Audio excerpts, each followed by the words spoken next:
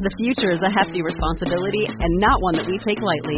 But then taking things lightly has never been what Hefty is about. That's why we've created the Hefty Renew program that turns hard-to-recycle plastics into valuable resources like park benches and building materials. To participate, simply fill up an orange Hefty Renew bag with accepted items, tie it up, and drop it in with your regular recycling. That's it. It's that easy. It's time to rethink recycling with Renew. Particular valued resources may vary by geography. More info available at heftyrenew.com. Hi, this is Greg.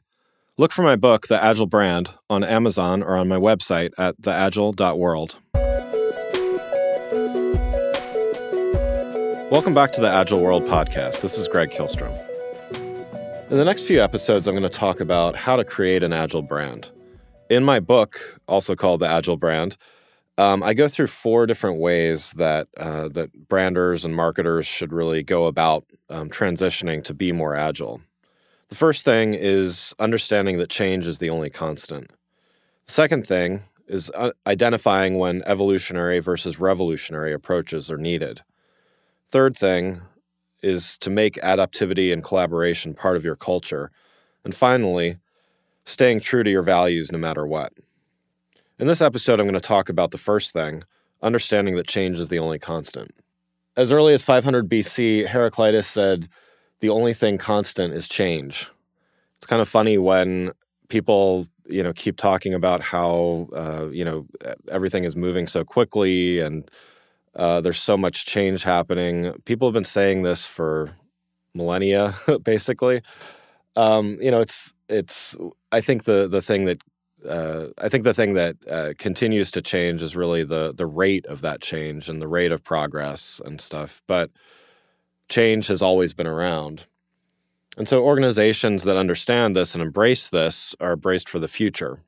There's a few different concepts that I'm going to talk about today, and the first one is the idea of inflection point.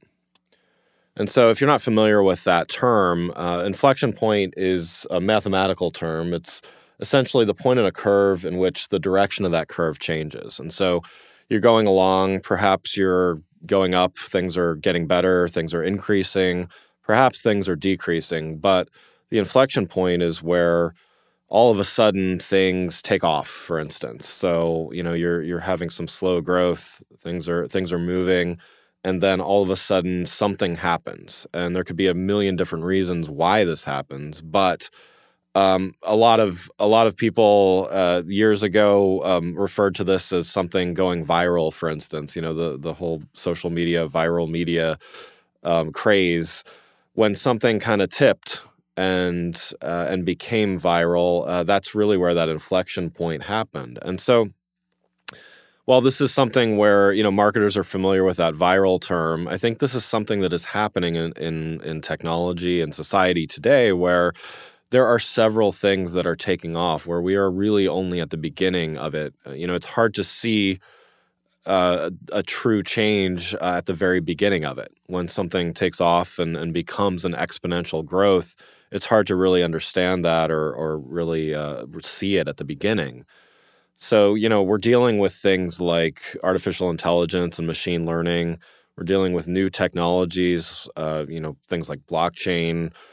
We've been dealing with big data for a long time now. And so, now we're kind of grappling with, okay, all of these things are starting to take off, but what happens when they really do? Agile brands are braced for this change because they understand that it's only a matter of time for some of these technologies, some of these ways of thinking, these ways of doing business. It's only a matter of time until they really take off. I talked a little bit earlier also about maintaining the status quo is not only something that puts you behind your competitors, but it's also bad for business. I mean, who wants to be the safe company these days? The safe companies don't win. The safe companies are the one that kind of get left behind. A few episodes ago, I gave the example of Netflix and how they really embraced a lot of forward thinking and agile principles in their growth. They disrupted a few different markets along the way. But think about their first big competitor, Blockbuster, who really kind of, they were late to adopt the mail order business. Never really got into the streaming business, and and, kind of held on to that brick and mortar retail mentality. And look what happened. Netflix surpassed them. They surpassed them quickly, but, Netflix kept succeeding because they didn't stop there. That idea of maintaining status quo, it can't exist anymore. If you do that, you're ripe for disruption. There's other examples of that in the e-commerce space. Amazon certainly has disrupted the entire retail market, but you look at some competitors that have been able to keep up. I mean, places like Walmart have been able to keep up fairly well.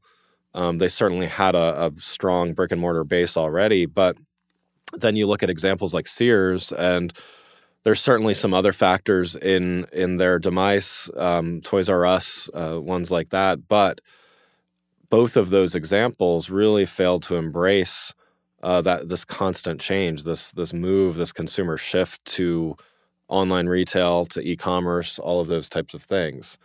So understanding that change, that's really the first step. We are really at the first stage of, we really don't know what's next in some of these areas. Where is online retail going to go from here?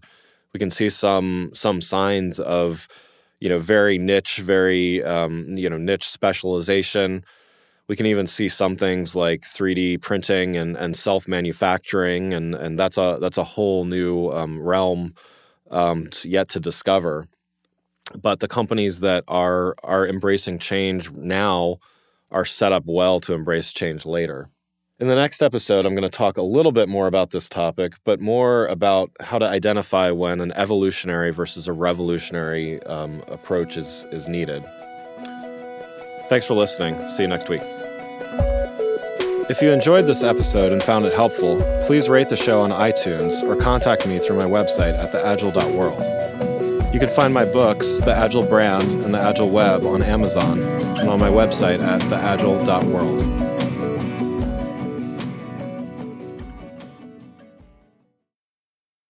Say goodbye to your credit card rewards. Greedy corporate mega stores, led by Walmart and Target, are pushing for a law in Congress to take away your hard-earned cash back and travel points to line their pockets. The Durbin-Marshall credit card bill would enact harmful credit card routing mandates that would end credit card rewards as we know it. If you love your credit card rewards, tell your lawmakers, hands off my rewards. Tell them to oppose the Durbin-Marshall credit card bill.